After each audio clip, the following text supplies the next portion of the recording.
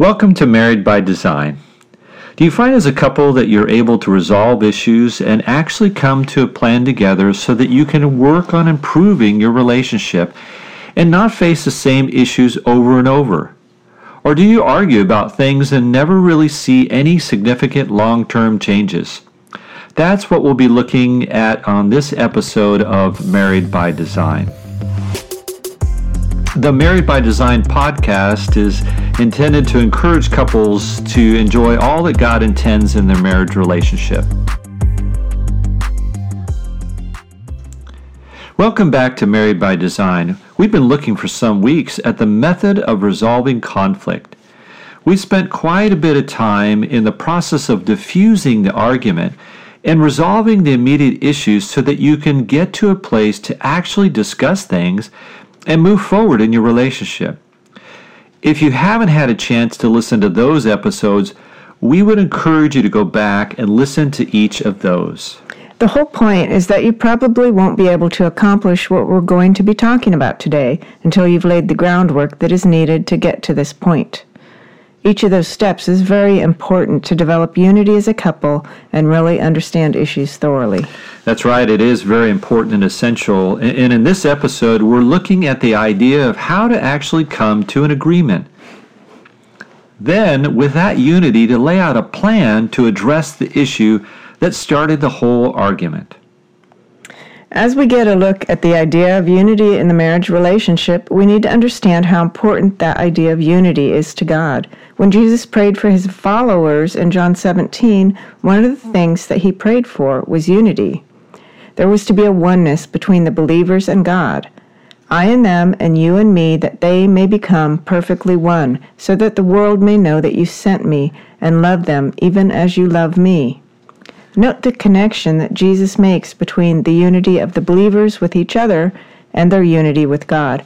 The unity of believers was to be an indication of who Christ is to his church. That's not the only place that the Bible talks about unity. We're going to be looking today particularly at the book of Philippians to develop the idea of unity. Paul writes that the Philippians should be standing firm in one spirit, with one mind, striving side by side for the faith of the gospel. That's verse 27. And Paul wrote in Philippians 4:2, I entreat Euodia and I entreat Syntyche to agree in the Lord. Yes, I ask you also, true companion, to help these women. Paul not only called to these two women to be united, but he also asked others in the church to help them live in unity. Unity is so important that Paul writes of the conflict in 1 Corinthians 6, that it was so destructive that it was better to give in and be wronged than to allow division between believers.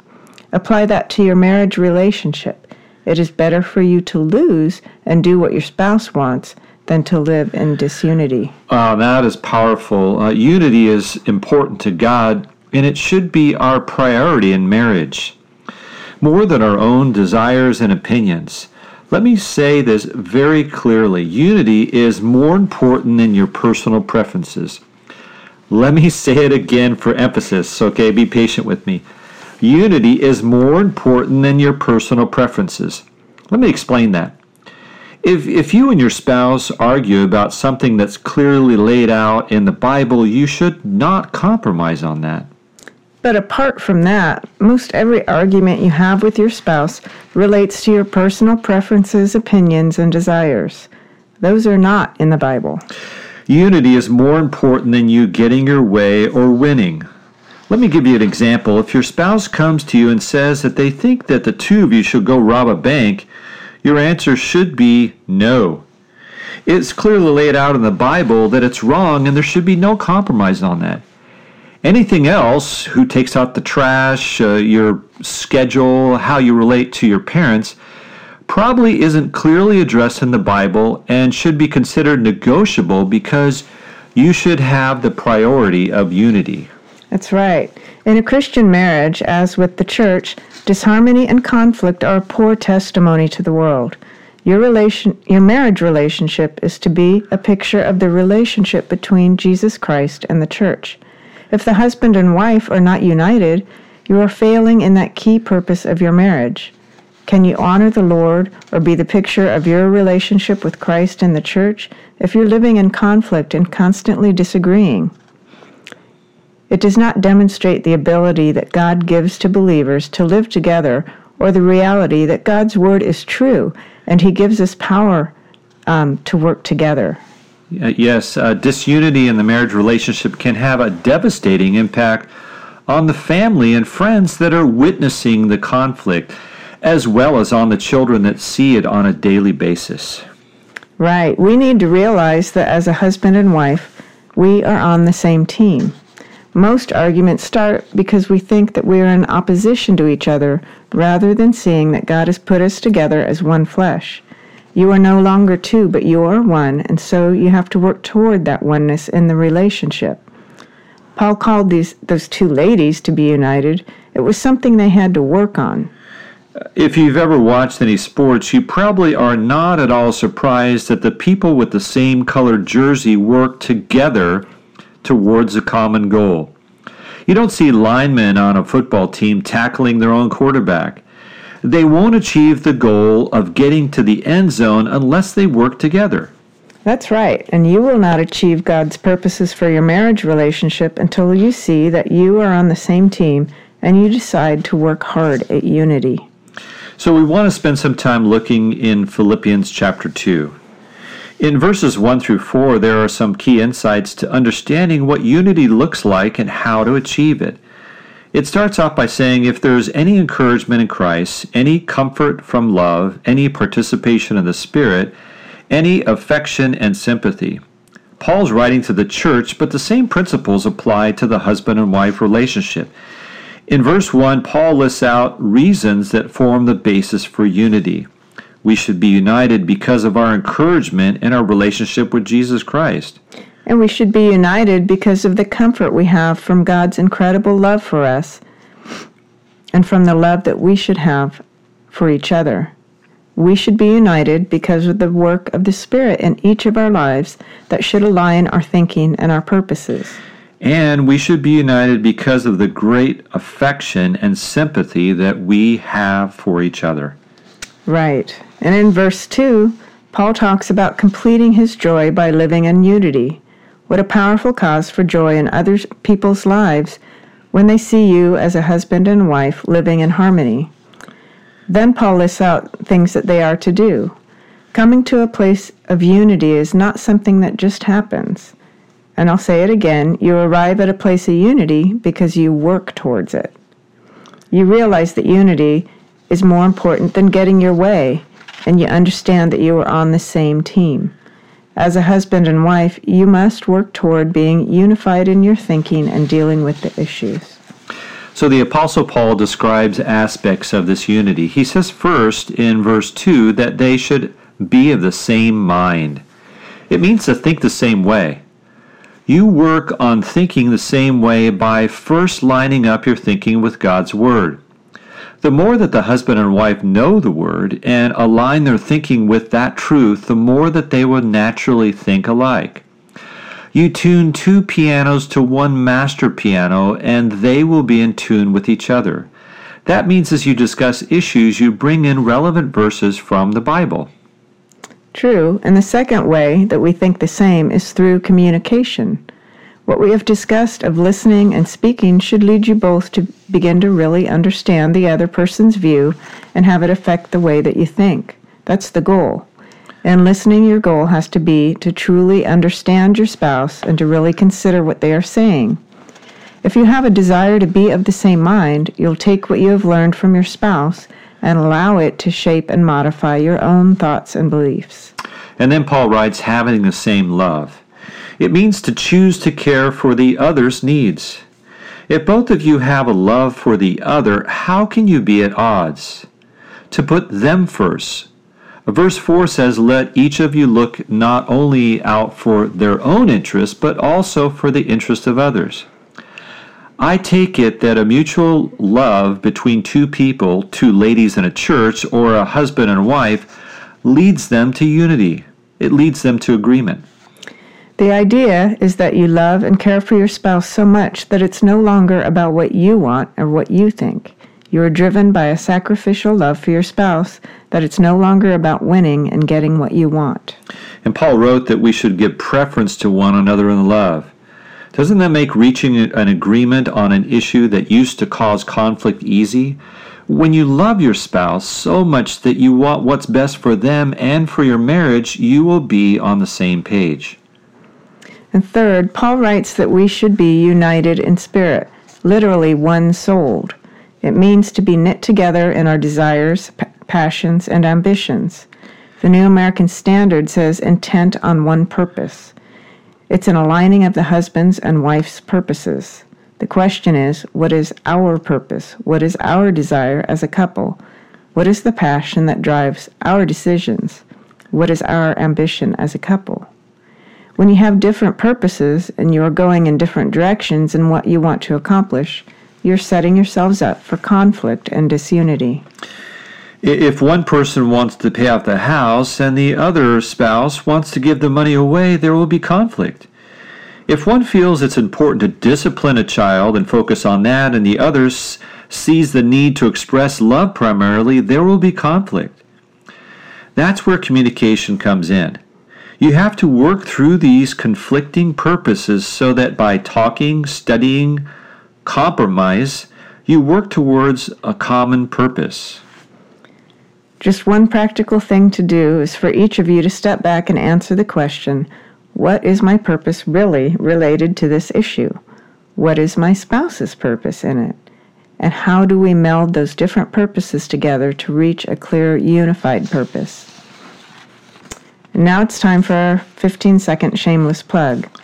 I have been involved in a nonprofit mentoring program called Crown Valley Youth Ranch in Woodlake. They offer a free mentorship program for youth ages 6 to 18. The program takes place on a beautiful 10-acre ranch, and they use horses, small animals, gardening, crafting, woodworking, and nature activities to encourage and speak love into children's lives. You can find out more about the program and how to be involved, or sign up a child at the website crownvalleyyouthranch.org. And now back to the show. We need to look at the steps to get to a place of unity. We want to get really practical in giving you some steps and ideas to take into your marriage relationship to build unity and be of one mind. Well, first of all, it won't be easy, so our first piece of advice is to commit it before the Lord and make cultivating unity with your spouse a priority in prayer. Jesus prayed for unity, and so should we. Maybe each of you should have someone praying for you and holding you accountable in working on it. Make sure it isn't someone who will always take your side and let you take the easy way out. It should be someone who will speak the truth to you and encourage you to keep making the hard choices, and who will remind you of the blessings and rewards of following God's methods and His commands. Right, and you also need to pray for and practice selflessness. Unity with your spouse means giving up having things your way all the time. That's the practical side of Philippians 2 when it says to consider others more significant than yourselves and to look out for the interest of others.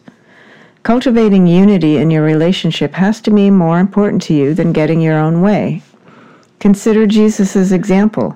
He emptied himself by taking the form of a servant. If the God of the universe could give up his rights for our sakes, we should be more than willing to do the same for him and for our spouse. That's called sacrifice, and is certainly no more than we owe to our Savior. And then we add humility. That's another part of Philippians 2. You have to be willing to admit that you're not always right, and maybe not even often right. And you don't deserve always to have things your way. We've said that a number of times in this episode. That's a lie of our society, that we deserve to have and do anything we want without anyone telling us otherwise. Look around you and see where that philosophy has led our culture. The senseless violence, the hatred, the complete lack of unity in our country are a direct result of everyone thinking that they are right and deserve to have things the way that they want them, and they try to force that. I believe if we had practiced sacrifice and selflessness in our family relationships, that our society wouldn't be in a place of chaos and disharmony that we see now. Start in your home and your marriage to be the example that our world needs. Once you've committed to working on unity, practicing selflessness and humility, you need to listen to your spouse and understand their viewpoint on the issue. We talked about how to really listen in an earlier episode, and you need to communicate with your spouse so they understand where you are coming from. You might also want to get an objective opinion on the issue from someone the two of you trust. Then you need to find a compromise in which you each give up some of what you want out of consideration and love for the other. And sometimes one of you will have to just decide to give preference to the other in that situation and let them have their way. You both need to realize that a compromise means you both commit to abide by whatever you agree on in that case. There should be no resentment or continued conflict over the issue because you worked on the compromise until you were able to come to an agreement on it. Next, you may need to develop a plan to put the compromise into action. So let's say the conflict was over who's going to take out the trash, and you agree to make it a shared responsibility.